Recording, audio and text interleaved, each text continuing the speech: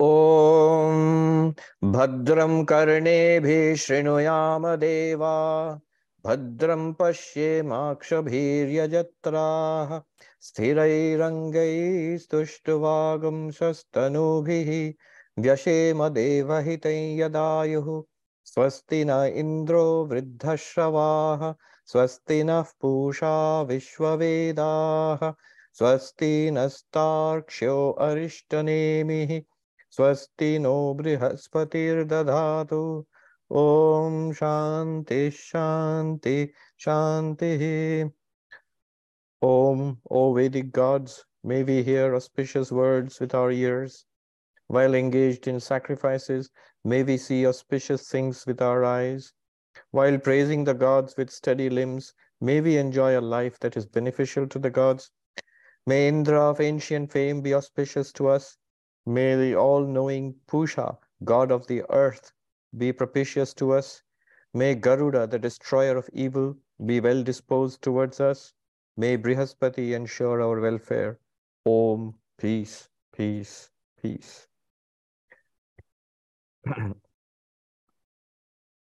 So we have, while studying the Mundaka Upanishad, completed the first section, or first of 6 sections. Actually, the Upanishad is traditionally divided into 3 chapters, each with 2 sections. The sections are called Mundakas also. So we have completed the first section of the first chapter and the first Mundaka. What did we see there? All right, before I summarize, it's a good time to take stock before we go ahead. Let me chant it. Not that we have to chant it, but I like doing it, so I'll do it. Om Brahma Devanam Prathamas Sambhabhuva Vishwasya Karta Bhuvanasya Gopta Sa Brahma Vidyam Sarva Vidya Pratishtham Atharvaya Jeshta Putraya Praha Atharvaneyam Pravadeta Brahma Atharvatam Purovachangire Brahma Vidyam Sabharadvajaya Satyavahaya Praha Bharadvajo Angirase Paravaram Shaunako Havai Mahashalo Angirasam Vidhivadupasanna Papracha Kasminnu Bhagavo Vigyate Sarvamidam Vigyatam Bhavatiti Tasmai Sahovacha Dve Vido Vadanti Parachaiva Paracha Tatra Pararigveda Yajurveda Samavedo Atharvaveda Shiksha Kalpo Vyakaranam Niruktam Chando Jyotishamiti Ataparayaya Tadaksharamadigamyate Yattadadrishyamagrahyamagotramavarnam Achakshushrodram Tadapanipadam Nityam Vibhum Sarvagatam Susukshmam Tadavyayam Yadbhutayonim Paripashyanti Dhiraha Yathornanabhi Srijate Grinhate Cha Yatha Prithivyam Sambhavanti Yatha Satah Purushat Keshalomani Tatha Ksharat Sambhavati Havishwam Tapasa Chiyate Brahma Tatovanam Abhijayate Annat Prano Manas Satyam Loka Karma Suchamritam Yasarvagya Sarvavid Yasya Jnanamayam Tapaha Tasmade Tad Brahmanama Rupamannam Chajayate. So 9 mantras. And what did we see in that? This is the knowledge of Brahman, most ancient, handed down from ancient times from guru to disciple. Now the disciple comes, Shaunaka, and asks the question to the guru, Angiras. And the question is, sir, what is that by knowing which everything is known? So behind this question is a particular understanding of causality, that a cause becomes the effects. So from one lump of clay, you can have a variety of pots. From one, from the same gold, you can make a variety of ornaments and so on. Now, if you know the cause means the material cause, the material out of which effects are produced, then you know the effect also. If you know the clay, then you know all the pots. If you know the gold, you know all the ornaments. In what sense? We know what they truly are. If we know that the pots are all made of clay, then we know, if we know clay, we understand what the pots all truly are. As I mentioned earlier, of course, we wouldn't know the differences in names and forms and activities. That comes later. But the fundamental reality of everything is known if we know the cause. So that's what he's asking. Just as we know if the cause, we know all the effects. From the same cause, a variety of effects may be produced. The effects come and go. The effects are names and forms and functions, but the one cause underneath it is constant, and that's the reality all the time. Now, is there something for the whole universe? And we can talk about pots and clay and gold and ornaments, but for the whole universe, for everything in the universe, is there like that one cause of everything? And what is that? And how can we know that? So that's the question. The teacher tells him knowledge is of two kinds, knowledge of the cause and knowledge of the effects. So knowledge of the ultimate cause, that there is an ultimate cause, which is he's going to reveal as Akshara, the imperishable Brahman, and so on. That ultimate cause, there's a knowledge which reveals that. And there's a knowledge about the effects. What are the effects? The entire universe. There's knowledge regarding the entire universe, scientific knowledge, humanities, and religion, and all of that. All of that is the lower knowledge, and the knowledge which reveals, which shows you, gives you the answer to your question. What is that by knowing which everything is known? That is the higher knowledge. So knowledge is of two kinds, higher knowledge and the lower knowledge. The knowledge of what you have asked for, the cause of the entire universe, and the knowledge of the effects, the varieties in this universe. And then he gives a list of what is lower knowledge, apara vidya, and then indicates what is higher knowledge. The lower knowledge is everything that one can know. And here it is indicated because of the Vedic context. So in the Vedic context, all that was, all the Vedic corpus, the four Vedas and associated disciplines like grammar and, the prosody and this science of how to use these Vedic mantras in rituals, astrology, and so on. All of these are associated disciplines, science of pronunciation. All of these are associated disciplines, the 6 associated disciplines and the 4 Vedas. All of them are lower knowledge. They're all lower knowledge. Then what is higher knowledge? The knowledge that reveals the imperishable, what you asked, the cause of this entire universe, the one thing by knowing which everything becomes known. Here, a little qualification. So if all the Vedas are lower knowledge, in that case, the Upanishads, what we are studying now, is included in the Vedas. It's a part of the Vedas. So would that be lower knowledge also? Now, there are 2 answers to this. One, the usual answer is that these Upanishads are not meant here. By lower knowledge is meant the ritualistic portion of the Vedas. The Vedas have 2 portions, the knowledge portion and the ritualistic portion. So the ritualistic portion, which is the vast bulk of the Vedas, that is lower knowledge. And these Upanishads are excluded. They are not lower knowledge, they are higher knowledge. Or there is a more subtle explanation, because the Rishi said the knowledge by which the highest reality is revealed, which is Akshara, the imperishable, that's higher knowledge. Now, what is that knowledge? It could be enlightenment itself, not the book, the Upanishad, not the text. The enlightenment that these texts lead to. So this book would be still part of the lower knowledge, but enlightenment itself, Brahma Jnana, that would be the higher knowledge. So that's another interpretation. All right. And then what is this imperishable, which is the cause of the entire universe? So here he gives an answer. We get a very powerful mantra, and the 6th mantra. First of all, the neti approach, not this, that which is not an object of any of the senses. You can't see it, hear it, smell it, taste it, or touch it. Agrahyam, it's not an object of any of our organs of action. You can't catch hold of it, or by extension, the various instruments that science has developed, whether which extend the power of our senses or which extend the powers of our action. None of them can objectify it. Then it has no source of its own, no features of its own. It is nirguna.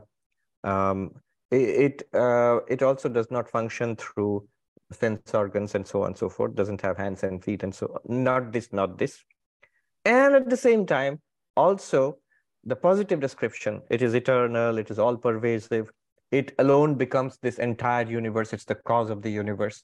So in one mantra, the sixth mantra, what we in Vedanta call Nirguna Brahman and Saguna Brahman. Brahman is the absolute reality, which is existence, consciousness, bliss. And Brahman is the God of this universe, the God of religion, the creator of this universe. Both are indicated in the sixth mantra. So showing hereby, they're not two different things. It is the same absolute reality, existence, consciousness, bliss, with the power of Maya, which is experienced as God in our religious life. And then gives the famous mantra with examples. How does that one produce the many? How does Brahman produce this world? The cause produce the effects. So it gives the example as a spider produces and retracts a web, as the earth, from the earth, herbs and shrubs are produced. And then as from a living human body, hair, nails, they emerge and so on. So from the imperishable, the universe of effects, this varied universe emerges. And then what else? It talks about the stages of creation. So there are stages. Brahman, and then it is as if Brahman swells when the power of Maya is ready to create this universe. And then there's a subtle creation. Subtle elements, the mind, cosmic mind is produced. And then there's the gross or physical creation. And this entire universe, physical universe, which we are aware of, including these physical bodies are produced. So that was what we had done so far. Now, what remains? I have to go into detail into this. The two divisions which the teacher made, the higher knowledge and the lower knowledge, Paravidya and Aparavidya, are going to be examined for the rest of the Upanishad. The lower knowledge, Aparavidya, will be quickly dealt with in the present section, which we are going to start now. And then the rest of it will be about the higher knowledge. What is this lower knowledge you're going to deal with, and why are we going to deal with it? It's because this talk, which is going on of the one being from which the entire world emerges, and the knowledge of that Brahman, that you are that Brahman, all this is news to Shaunaka. Because as was indicated, he's a pious man, and he's a man of his times, he's religious. So he's used to the religion of his times. And the ancient Hindu religion was a religion of Vedic ritualism, at the centerpiece of which was the Vedic fire sacrifice, yaga or yajna. And what did you do there? You would, under very precise instructions, the performers of these sacrifices, they would light a fire and they would offer oblations into it to the accompaniment of specific mantras.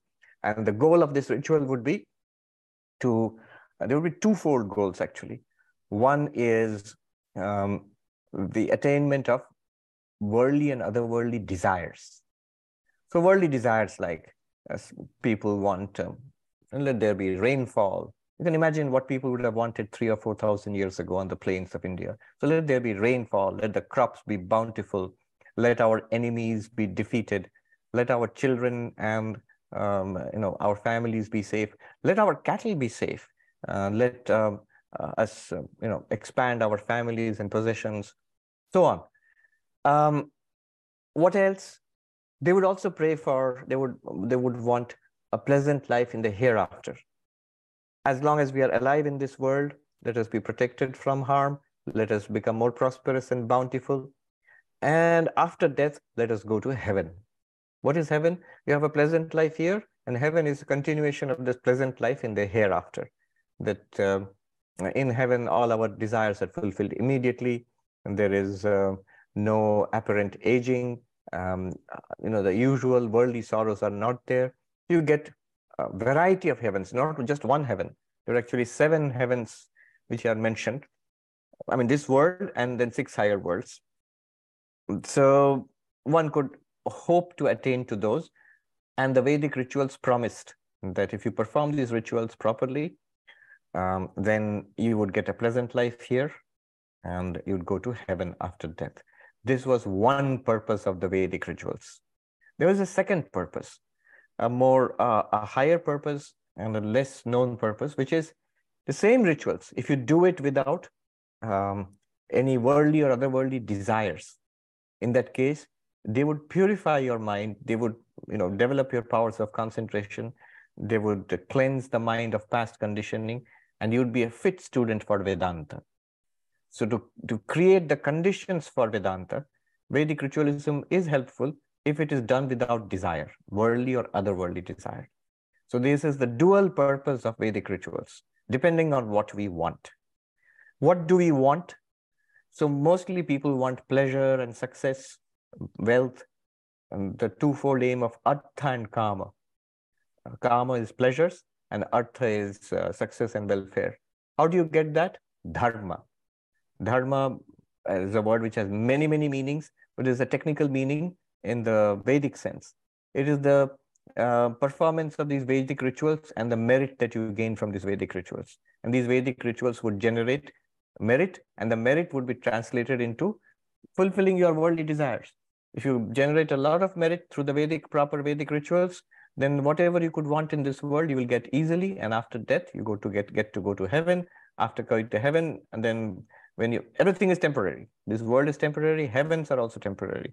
So you'll come down from heaven back to this world, but again you'll be put in good conditions. Maybe a wealthy, prosperous, good family, and you enjoy good health, a long lifespan. All of these things which people want in the worldly sense, you will get all of these. So this is dharma in the technical sense, which gives you the performance of Vedic rituals with a goal of getting Artha and Kama here, welfare, prosperity, all the pleasures that you could want, and an intensified life of pleasure and pleasant life in the hereafter in heaven. And beyond these, what we want is moksha, liberation, a spiritual quest. So here is a point. What this section, which you're going to start now, it might be a little difficult to relate to because it talks about in the Vedic context. So Vedic fire sacrifices, which we don't perform really these days. In Hinduism, nothing dies out. So they are still there. Vedic fire sacrifices are there in an attenuated, smaller form. Those who have seen it being performed, you can relate to it a little bit. Why it is difficult to relate to is because in modern Hinduism, we have moved over to a different kind of ritual, which is called a puja. So what you see in temples and Hindu houses and what people do, or I do in our ashrams, what I have personally done, is a puja, which is another set of rituals, but of a later origin. And you can clearly see Vedic elements in the puja. If you do a puja, you can see in some of the mantras and some of the rituals, it comes from a Vedic element. There are tantric elements also in that and so on. What else do I need to say? All right. So the distinction between conventional religion and higher religion, this I've spoken about earlier. The importance of this chapter is it shows us the distinction between conventional religion and higher religion.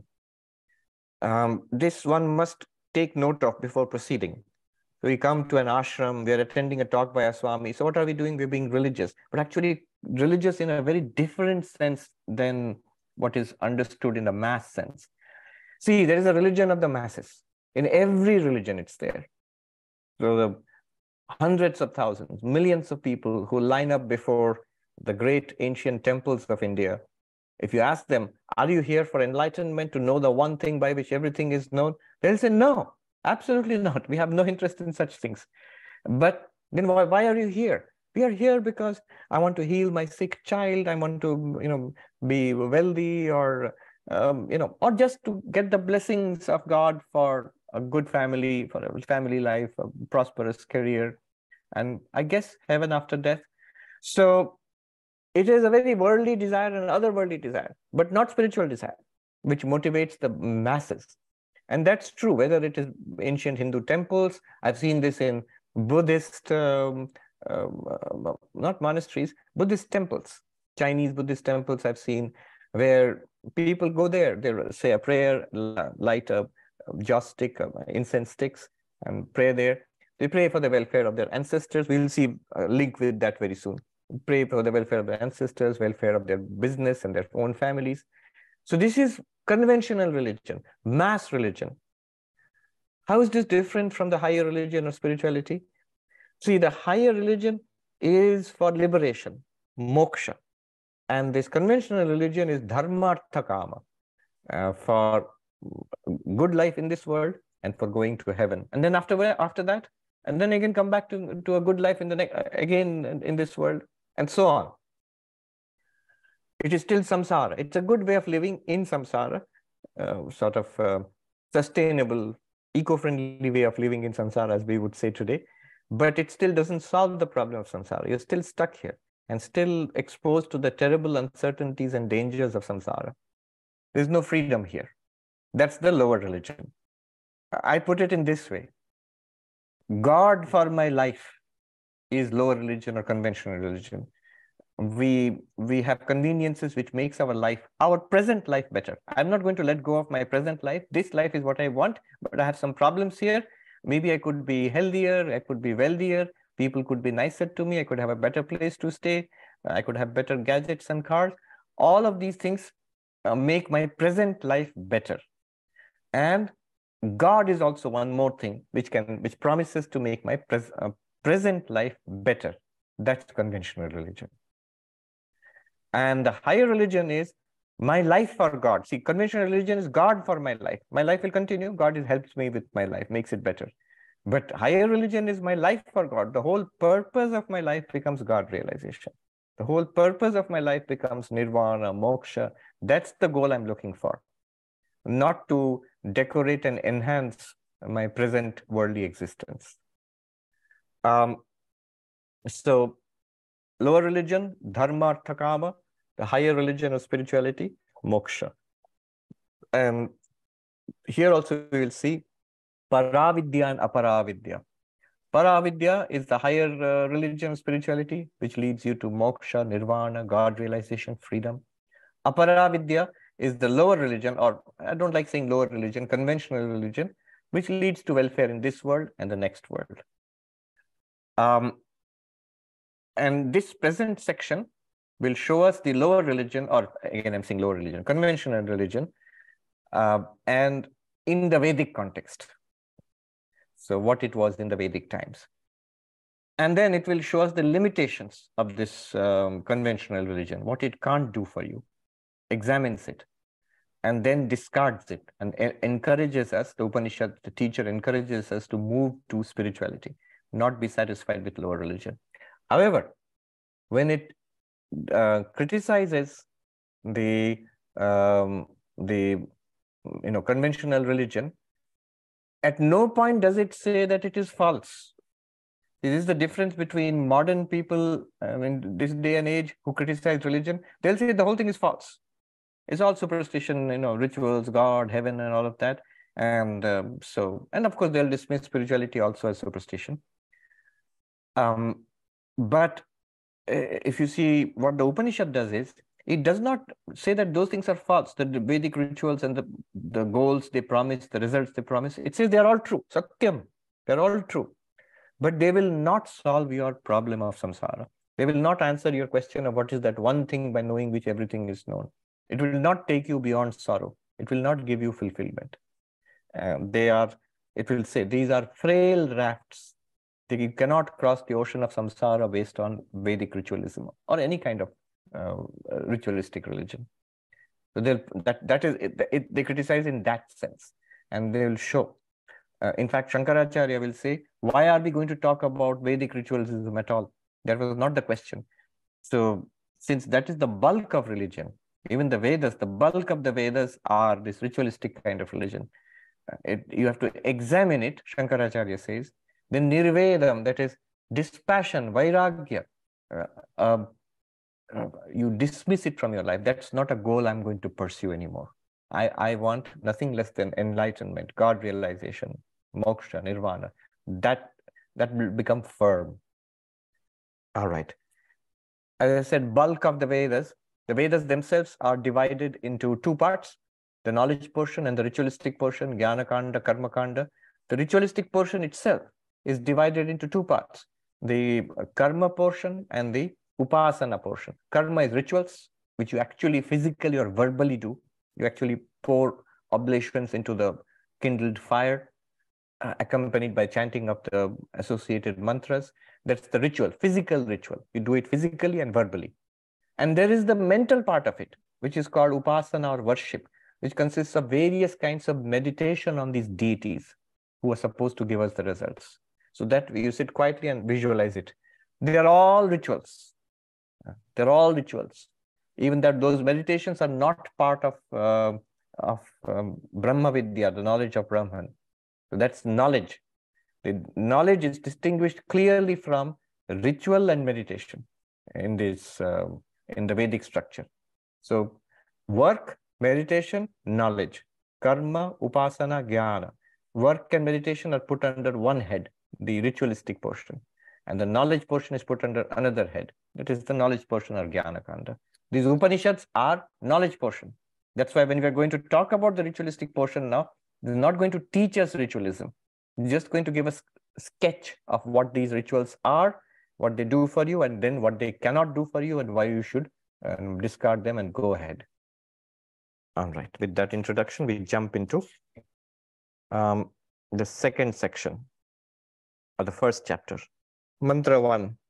Tadetat satyam mantreshu karmani kavayo yanya pashyanstani tretayam bahuda santatani tanyacharatha niyatam satyakama eshavav pantha sukritasya loke. What does this mean? These rituals are true. Tadetat satyam. What you have read in the earlier parts of the Vedas, they are true. Remember, Shaunaka is somebody who has religiously performed those rituals. So he's not undercutting Shaunaka's faith. He's saying those things we have done are true. Tadetat satyam. The karmas that the wise, the rishis have discovered in the mantras, they're accomplished very variously in the context of the sacrifices, which are found in the three Vedic, three Vedas, or three Vedic portions. You perform them, you go ahead and perform them, and you will get the results. Perform them as directed. You will get those results, and those results are true. He says they will get the true results. This is the path of action or karma, which will lead to the fruits of karma. Definitely you will get the results of those karmas. So mantreshu karmani kavayo yanya pashyan. The rishis, kavaya means the wise ones, the rishis, they have experienced this. So the Hindus believe that the entire Vedic knowledge was eternally coexistent with God, and the rishis, through their spiritual practices, they discovered these truths. Vivekananda says by Vedas, no texts are meant, and what it means is eternally existing spiritual truths. And in different civilizations at different times, great seers have discovered some portion of the spiritual truths, and they have become the scriptures of humanity. So in that sense, rishis were, in fact, the definition of a rishi, a sage, is rishaya mantra drashtara. Those who see the mantras, they actually saw, they had experience of these things, and then they put it down into language. Now here, I have to be careful. A traditional Pandit would say, they actually saw it in that language. The language of the Vedas, Vedic Sanskrit, it is in that language. It's the language of the gods. It's not that they realized something and then they made up poems and verses. Anyway, whichever way you would like to take it. So they saw these truths and they put it down in these mantras. What did they see? Karmani, the karmas, the Vedic rituals which you all perform, and the Vedic people, they perform. Tani tretayam bahuda santatani. So in the Tretayam, the word here literally means in the three. Now it might mean in the Rig Veda, Yajur Veda, and the Sama Veda, excluding the Atharva here, which does not have so much of rituals. So you have, what he's saying is, in those three Vedas, you find profusely descriptions of many, many rituals. And these were seen by the wise sages in ancient times, and they have put it down in the form of these mantras. So, Tanyacharatha niyatam. Please perform these rituals as directed. Now, here is a point to be noted. Because we are going to criticize conventional religion, note that Vedic religion never looked down upon conventional religion. It depends on what you want. In dharma, artha, kama, moksha, if you want worldly goals and other worldly goals, you want to be happy in this world and go to the next world and be happy there, then there's a wise way of doing these things. That is to be a pious person and perform these rituals as directed. So it's not a sin. It's not terrible to want money and children and lots of cattle and kingdoms and things like that. What worldly people in ancient times they wanted or they want today. It's not a sin to queue up for what Black Friday and purchase gifts. Now you can do it online. I saw this online suggestions for improving, like as if you're training for some athletic event. On that day, how you can order maximum amount and get the best deals. It's not a sin. What you want, if you really want it, do it. What is a sin? What would be seen as bad in the Vedic religion? If worldly things are not bad, what would be seen as bad is overstepping the bounds of morality in pursuit of our worldly goals. So I want to be rich, and there's a way of being rich. You earn the money in a legal way, pay your taxes, pray to God to bless you in your worldly endeavors, that your business be a success. It's a big thing. You see, a lot of businessmen are very religious, not for enlightenment, for the bottom line, for profits. And that's good. The Vedic religion says it's perfectly all right. You can be rich. You can do it in a ethical manner. But if they want to cheat and lie and bribe their way to wealth, that would be condemned as sinful by the Vedic religion. In fact, by every religion. So the worldly goals themselves are not bad. What will be criticized a little later is that they don't solve any problem. At the end of the day, even when they give the results, even when you are well off, you're healthy, all of it is only for a time being. And all of it will go away one day.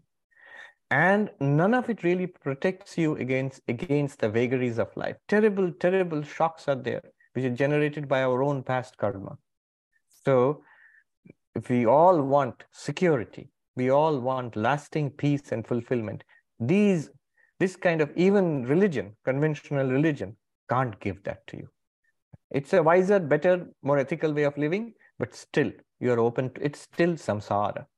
Vivekananda said, "Thine only is the hand that holds the rope that drags thee on.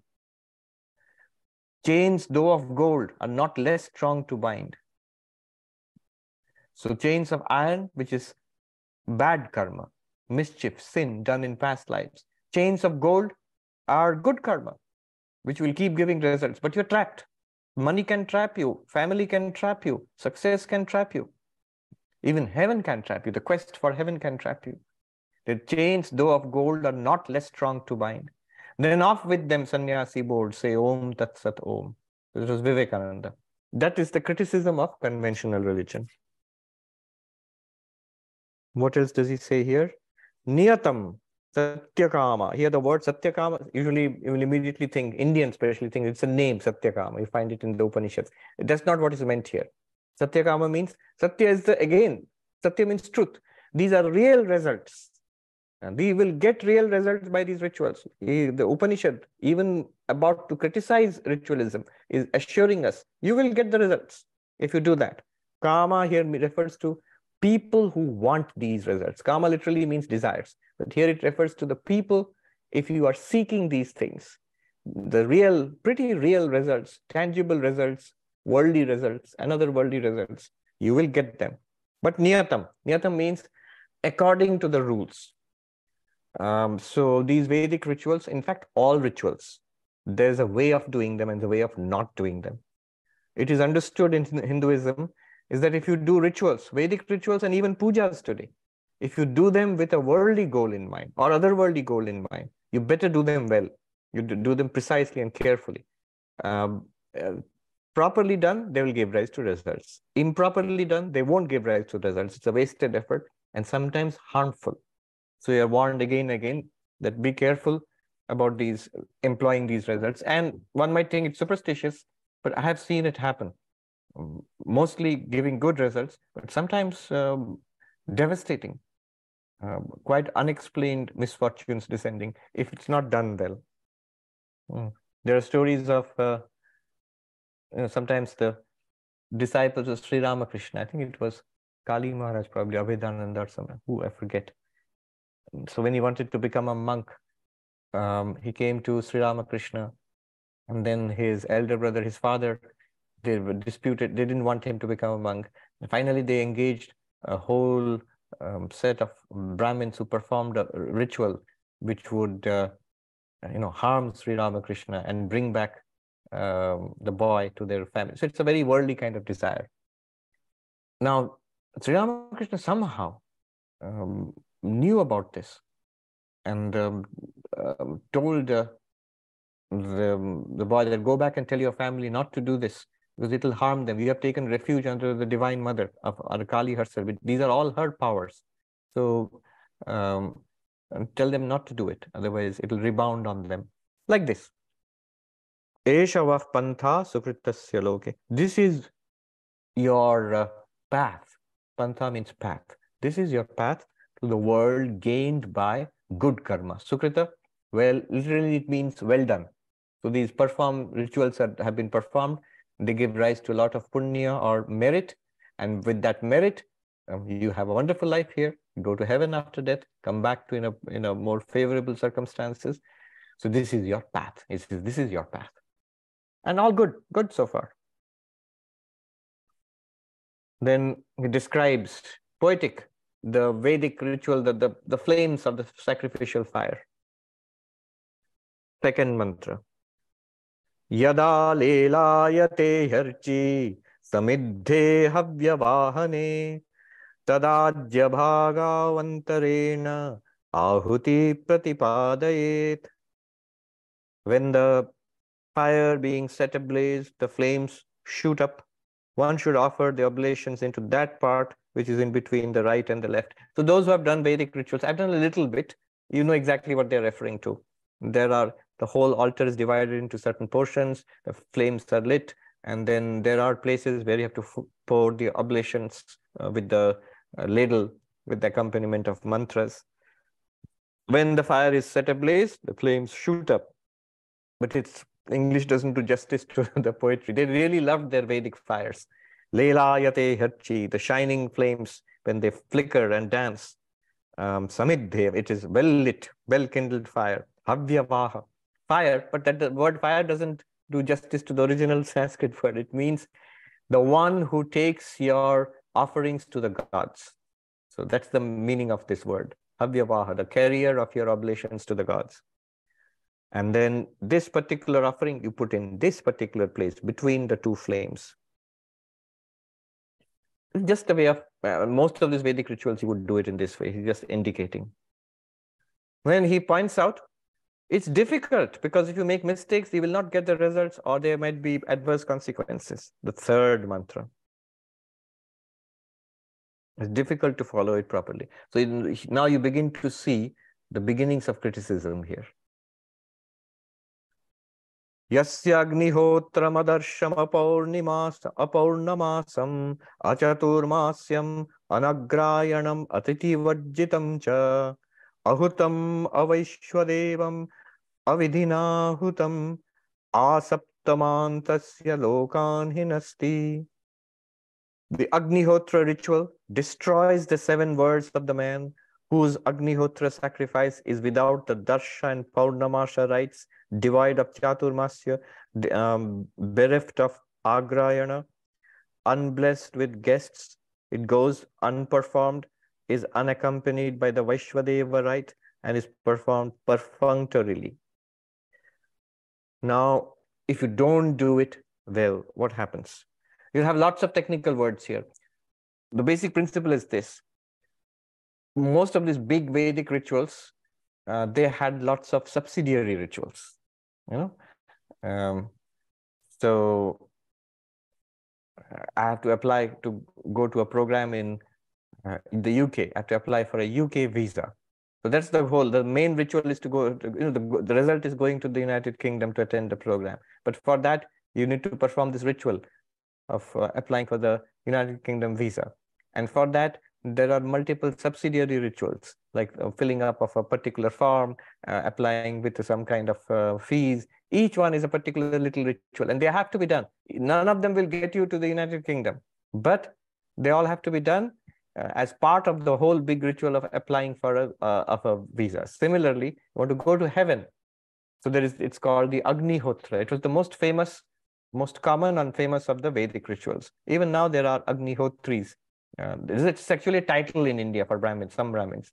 And there are actually people who still perform this. The devout Vedic ritualist was supposed to perform this, and a man was supposed to perform this, married man was supposed to perform this twice a day for all his life. And now, but they had many associated rituals, some of which were part of the original Agnihotri ritual, and some of which accompanied it. That means if you wanted to be an Agnihotri, a performer of this ritual, which will take you to heaven afterwards, you would also have to have associated disciplines which you observed. All of them together would make this work. And here is giving it in a negative sense. Suppose you don't do that, you don't do this, you don't do that, you don't do that. Well, none of this will work then. He says, the teacher says, he says that if you do it without the Darsha and Purnamasa rites, so these are rites, they're not really part of Agnihotra, but they're associated with Agnihotra. You're supposed to do them. And suppose you don't do them, you don't do these associated rites. It's like you're applying for the visa and you forget to sign it. Well, you have, that part it's lost.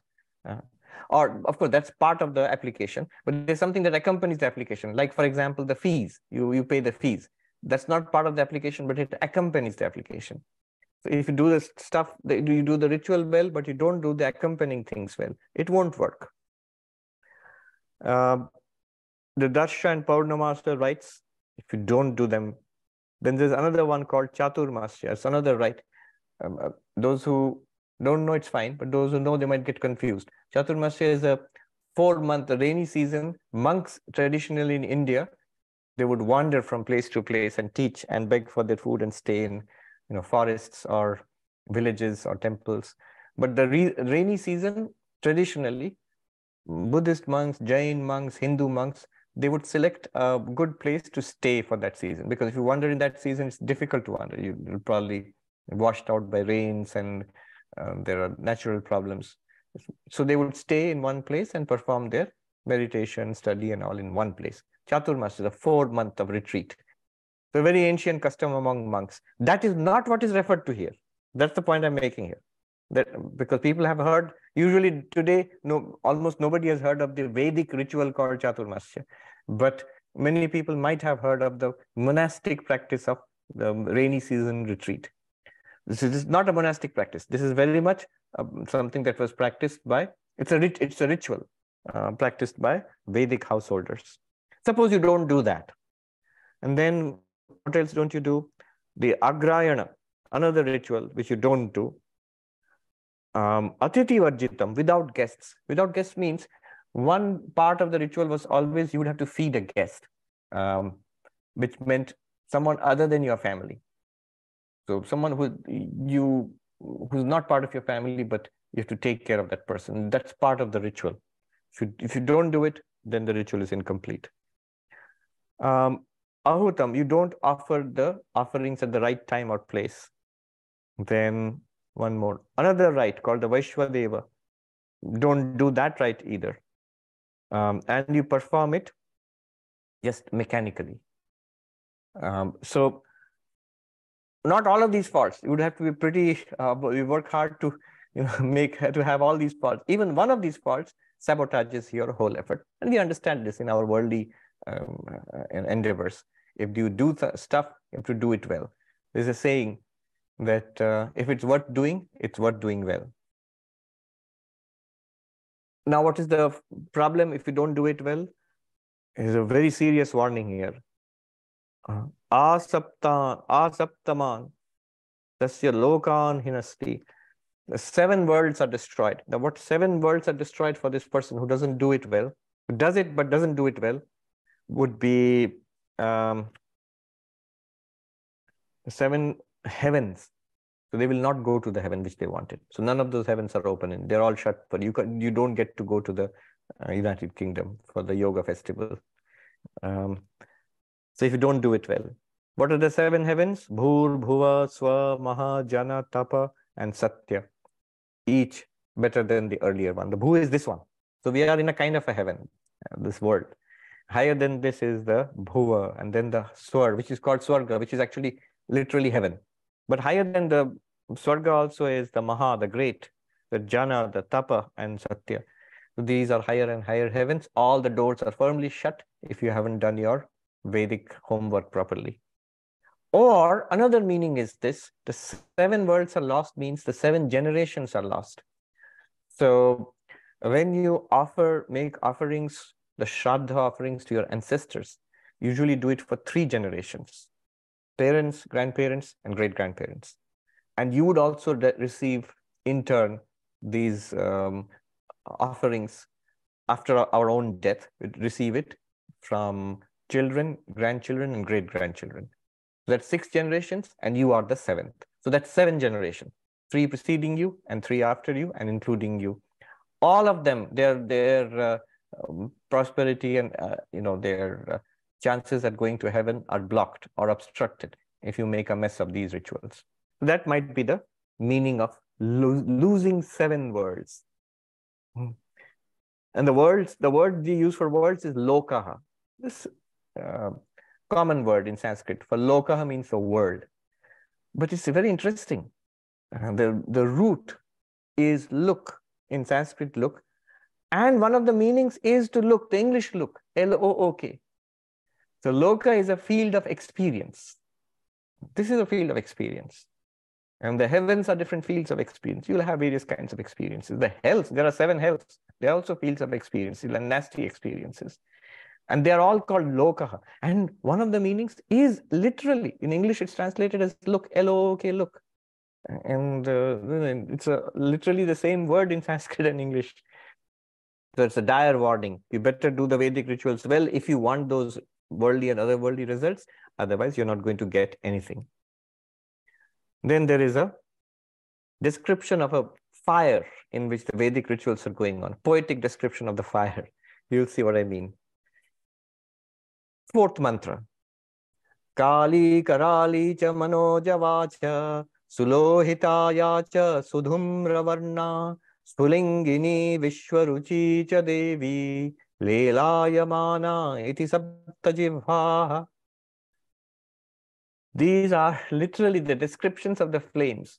They have a big fire going, and here's the poetic description. As I said, they loved their Vedic fire rituals. There's a description of the flames. The flames are called, the 7 names and the meanings I'll tell you. Kali Karala, Kali Karali, Manojava, Sulohita, Sudhumravarna, Sphulingiri, Vishwaruchi. These are the 7 tongues, the flaming tongues. Literally, what do they mean? These words? They mean Kali, the black flame, the terrible flame, speedy as the mind, the very red flame, colored like thick smoke, emitting sparks and having innumerable rays. So these are the different names of the flames. It's just describing the Vedic fire ritual going on. And when the number 5th mantra, not much to say here. It's like a poetic description of the flames. So what do you get out of it? The 5th mantra says, Eteshu yascharate bhrajamaneshu yatha kalam chahutayo yadadayan tam nayanteta suryasya rashmayo yatra devanam patireko dhivasaha. Poetic description. These oblations, the ones you put in the fire, turn into the rays of the sun and take him up, the dead one, the person who's died, for whom you have done these oblations, these rituals. They lead him, who performs the rites in these shining flames at the proper time, to where the single Lord of the gods, that is Indra, presides over all. Basically goes to heaven. So this is a person who has been doing the rituals all his life. He goes to heaven. Or if it's done for his sake, it's a very poetic description. He rides on the rays of the sun up to heaven where the heaven is presided over by the one god of the one king of the gods, Indra, and so on. This will complete the section. I'll just read 6th mantra. Ehi ehiti tamahutaya suvachchasaha suryasya rashmibhir yajamanam vahanti priyam vacham abhivadantya eshavah punya sukrito brahmaloka. So what happens there? What is this? Dying, the person who's dead, who's experiencing, encashing all his Vedic credit. What would you experience? Saying, come, come, uttering pleasing words such as, this is your well-earned virtuous path which leads to heaven, and offering him adoration. The scintillating oblations carry the sacrificer along the rays of the sun. So they actually think that there is personified, there are divine beings who will appear before the dead person and say, come, come, ehi means come, come. It's all set. You're all set now. We'll show you, this is the path to heaven. And here is, you will dwell in heaven and you're going to have a wonderful time of it. They'll give you the keys to heaven and show you and praise you for being such a ritual, such a good, pious person all your life.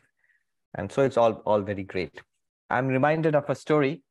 We had this Swami, Nishreyashanandaji, long before my time. I never saw him. He was a disciple of Swami Shivananda, and he established the Vedanta work in South Africa. This was long before the independence of India. But I know Swamis who have met this Swami, and he was by all accounts quite a remarkable Swami. Swami Nishreyashananda. He came to the United States also. One of the things about him was he explained Vedanta with wonderful stories. So this mantra, these things, this concept which we discussed today, he explained it thus.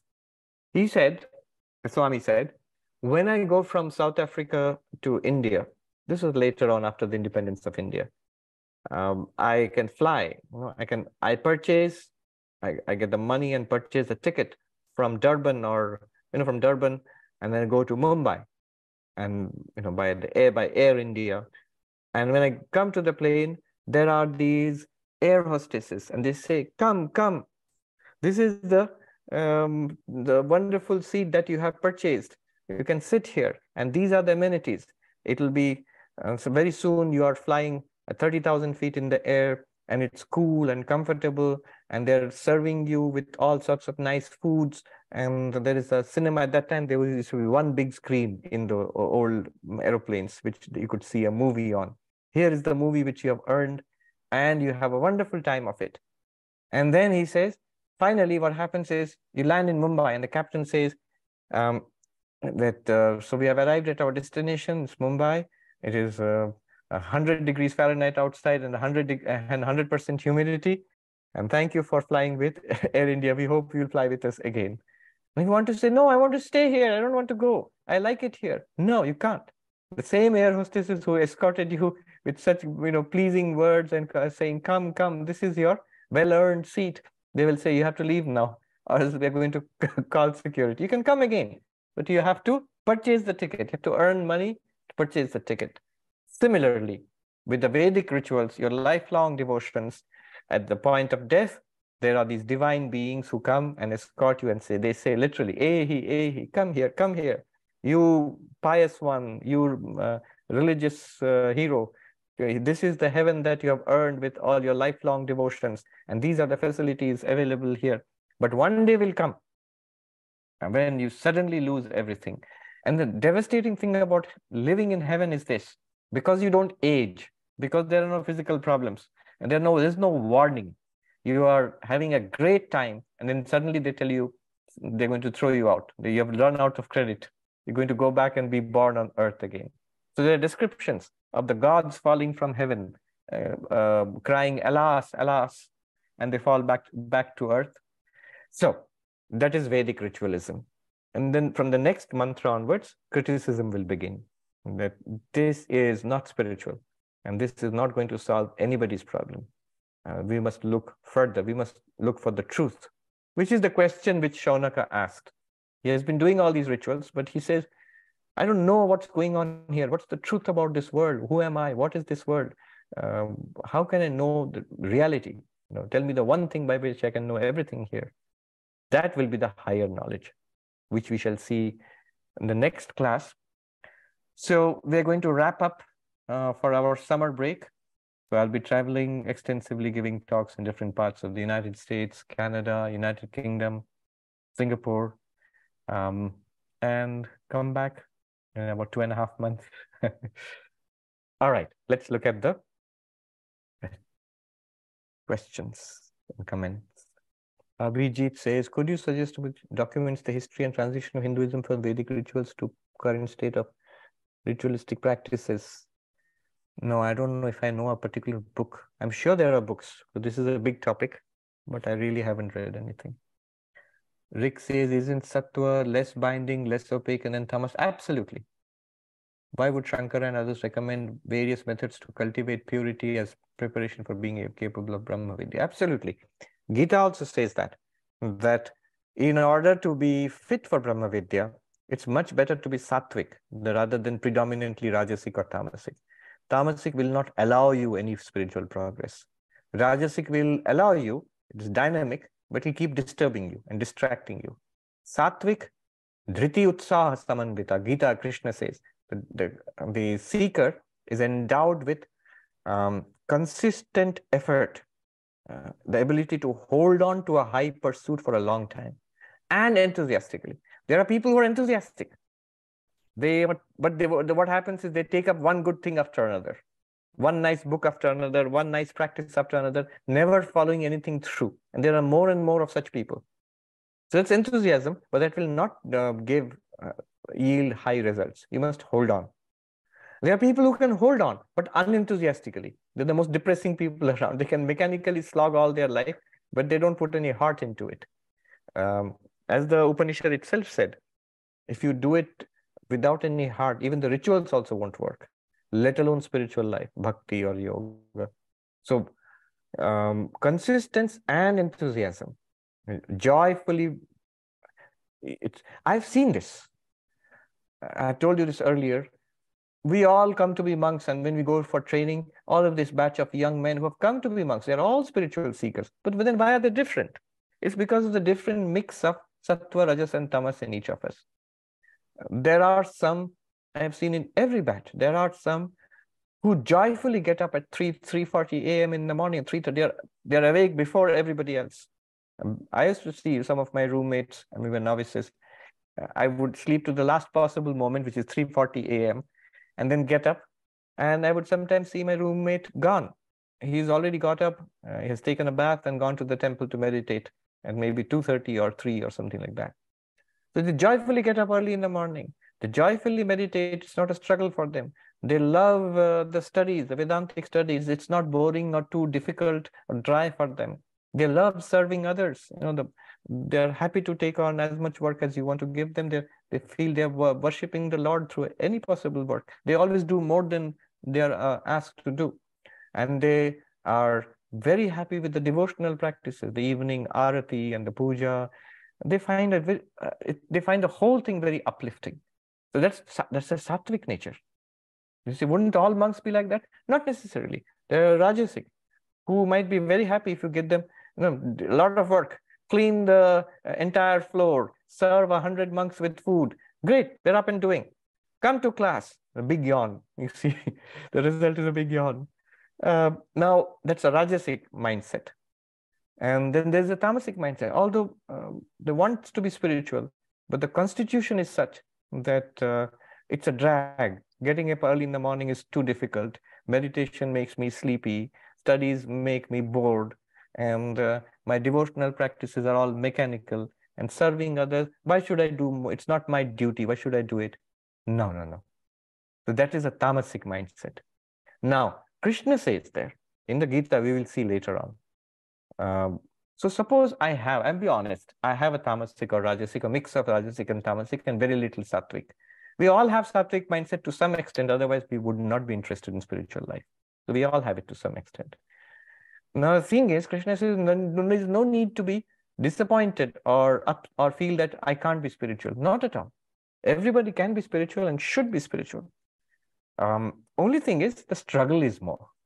If you're lucky to be endowed, lucky means you have put in the struggle in past lives. So lucky to be endowed with a sattvic mindset, spiritual life will be much easier for you, smooth and fast. For the rest of us, it won't be. I remember this young novice.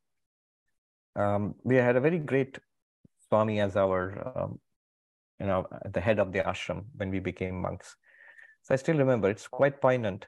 This young man, the Swami heard his background and everything and then said, your life as a monk will be a life of suffering and struggle. And then he said, it's an ornament. There's nothing wrong in it. Suffering and struggle is an ornament for monastic life. So there's nothing to be disappointed in that. So, which means even if I'm not suited to the spiritual life, I see very soon, and somebody else is much better at it than I am, doesn't matter. I must hold on.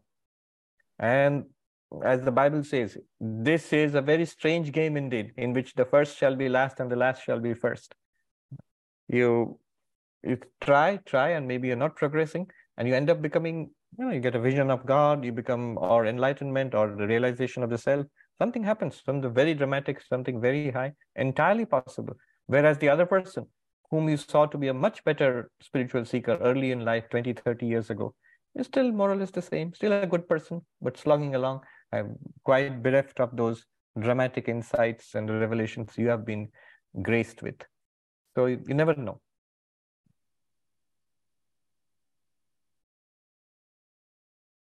We were reading the Gospel of Sri Ramakrishna that day, and Sri Ramakrishna, in a very blunt and dramatic way, he said, I was reading that, what did he say? He said that you never know who will win in this, in the spiritual path. Win means it's all in the hands of God. And then he gave a very, very blunt example. The other day, I saw a prostitute pass away in the Ganga, touching the Ganga in full consciousness, repeating the name of Hari, or the name of God. Now, it's a very dramatic example. So passing away in full consciousness, in God consciousness, that shows a very high level of spiritual attainment. And yet he says she was a street walker. So what it means is, it's entirely up to God, not up to our personal endeavors. However, having said that, personal endeavor is absolutely a must. It shows that we want it. Then Sri Ram says, like Lord Krishna, the Bhagavad Gita mentions Karma Kanda portion of the Upanishads only to dismiss it. Are we studying the Karma Kanda to avoid them, or No, we are not even studying the Karma Kanda. Karma Kanda is a vast, vast subject. Those who are masters of Purva Mimamsa, they know some of this. It's a vast area. Vast means, you think Vedanta is vast and complicated. Just you wait, you try to see what Vedic ritualism was. It's much more complicated, much more detailed, much more ornate, vast. The literature is also extensive. We are not studying it at all. Because it's the Vedic context, we have to know what all that was and why we are not going down that path. Do the worship, Sankirtan, etc., have a legitimate, useful, indispensable place in journey to liberation? Yes. So when you're talking about Sankirtan and worship, ritualistic worship, singing the praises of God, we do all that. But remember, the difference is this: doing that ritualism with worldly and otherworldly goals, that is Karma Kanda. Doing the same rituals with the goal of purifying ourselves and attaining God realization, that's very much the higher religion. So nothing that we do here, for example, in the Vedanta Society, nothing that we do here is actually Karma Kanda. It is all the knowledge portion. Even the puja that we do, even the rituals that we perform, the chanting that we do, the arati that we do, all of it is Vedanta. Swami Ashokanji said, the rituals that we do are concretized philosophy, or concrete philosophy. The Vedanta which we are reading here, that has been put in certain forms, and we are doing it for the same purpose. We are studying Vedanta for enlightenment. We are doing the ritual, the puja of Sri Ramakrishna here, or in all the temples. Any spiritual seeker, when they do the puja, they're doing it for enlightenment. not to go to heaven or to get money or something like that. So the same rituals, in many cases, the same Agnihotra can purify your mind. The same rituals which people do for worldly goals can and do purify our mind. The puja that we do here, you will see it's basically the same Hindu puja offered to deities anywhere. But if it's done with a pure mind for God realization, it's a part of your spiritual practice, not a worldly practice.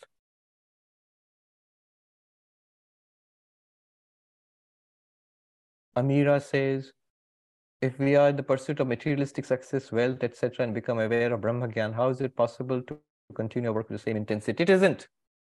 If we do feeling that it is pointless or guilt will arise. The Bhagavad Gita, Lord Krishna gives this knowledge to a householder and expresses confusion. Could you please advise on this? Yes.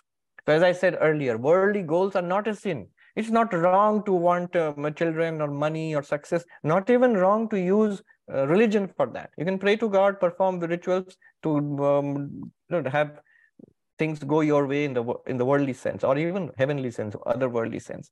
However, the whole point is to see through the limitations of that pursuit and see very soon, even if you get what you want, you will not be satisfied. If a certain maturity must come, you cannot remain satisfied with the toys of your childhood all your life. At one time it's appropriate, but when you're older, it's no longer appropriate. So if you feel that I don't desperately want that promotion, that money, that degree anymore. I mean, they're good, but they're not really my goal anymore. That intensity, people say it has gone down. Good. It should go down. The intensity in worldly pursuit should go down.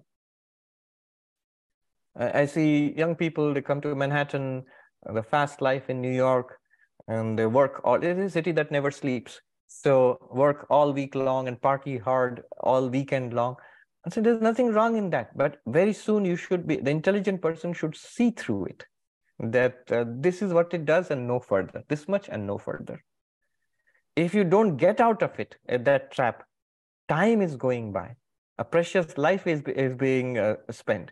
The sooner you see through it, the sooner the intensity of our worldly drives and desires, the intensity goes down. That's really good. Now intensify your spiritual pursuit.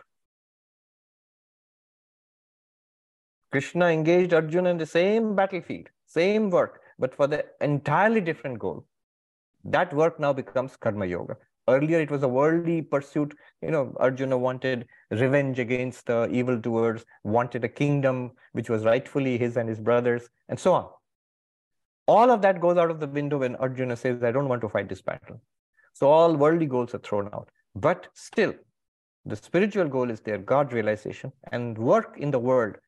So if you have made up your mind to be spiritual, are you going to abandon your family? Are you going to resign from your job? Don't do it. That's not the advice of Vedanta. Spiritualize, make karma into karma yoga. Sangeeta says, karma kanda significance, rituals add structure and purpose to the lives of people. They make them live responsibly, reminding them of the need to live according to the ideals of Hindu Dharma and think about themselves beyond this life. Inspiration for rituals, Hindu rituals, comes from God himself. Rig Veda states, in beginning of the creation, cosmic being, Purusha performed a great sacrifice to create the world and beings. Correct. So there is a purpose. If you're going to live for worldly goals and other worldly goals, there's a way of doing it. And there is a wise, sustainable way of doing, which is good for yourself, good for the family, and good for the society. So the rituals are part of that. Life of Vedic ritualism, I have not seen too much of it closely, but there are people, monks in our order, who have come from such families. And they said our grandparents and all who followed that kind of a life, they led most austere and simple lives, very, very ritualistic householder life, but very saintly lives. Such a person, like Shaunaka, who is seriously sincerely performs these rituals, when he or she turns towards the knowledge portion, towards enlightenment, they will do it much better than the others.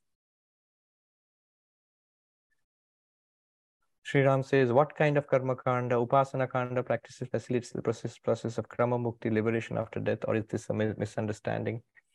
No, upasana, karmakanda, all of them can facilitate enlightenment after death, a krama mukti release, only if there's no desire. So if you perform these meditations, Vedic meditations, but you still don't want moksha, you will not get moksha unless you want it.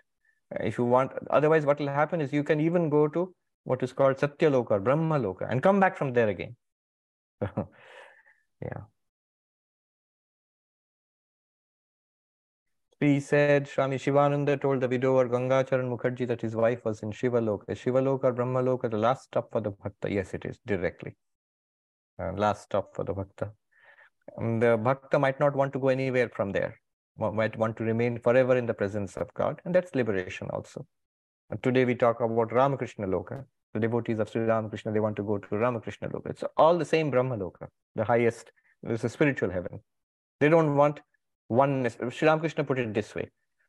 Spiritual seekers, they either want to be sugar or they want to taste sugar. So the Jnani wants to be sugar, become one with, or realize that he or she is one with the absolute existence, consciousness, bliss.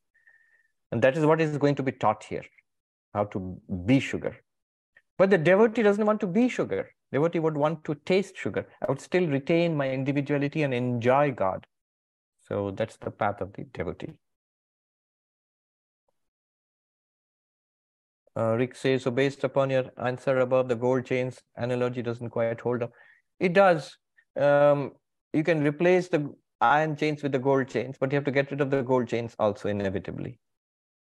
Raka says, do the paths of Bhakti Yoga and Raja Yoga both come from the Upasana aspect of the Vedic rituals? It's a very good question. We talk about the 4 yogas, Karma Yoga, Bhakti Yoga, Raja Yoga, and Jnana Yoga. But then look at the structure of the Vedas. Karma, Upasana, Jnana, rituals, meditation, knowledge. Now, if you try to fit the 4 yogas into this structure, you can do it easily. The Karma portion of the Vedas, when they are done without any desire, or they're done with a desire for enlightenment, not for worldly things, it becomes Karma Yoga. The Upasana portion of the Vedas, when they are done without the meditation portion, when they're done without any kind of worldly or otherworldly desires, that has connotations of both meditation and devotion. You see, the Sanskrit word upasana, the way we use it in Indian languages, upasana literally means worship, mental activity, but also heart. So focusing the mind is part of worship, but also feeling is part of worship, upasana. In India, it's in fact a common name for girls also, upasana. So worship. Worship has both Raja Yoga and Bhakti Yoga. And the knowledge portion, of course, is the Jnana Yoga. Ishwar Kusuri says, can we get Zoom links? The summer lectures, if you are interested, please go to the Vedanta Society website and you will see Swami's summer schedule there. But be warned, it's very much a work in progress.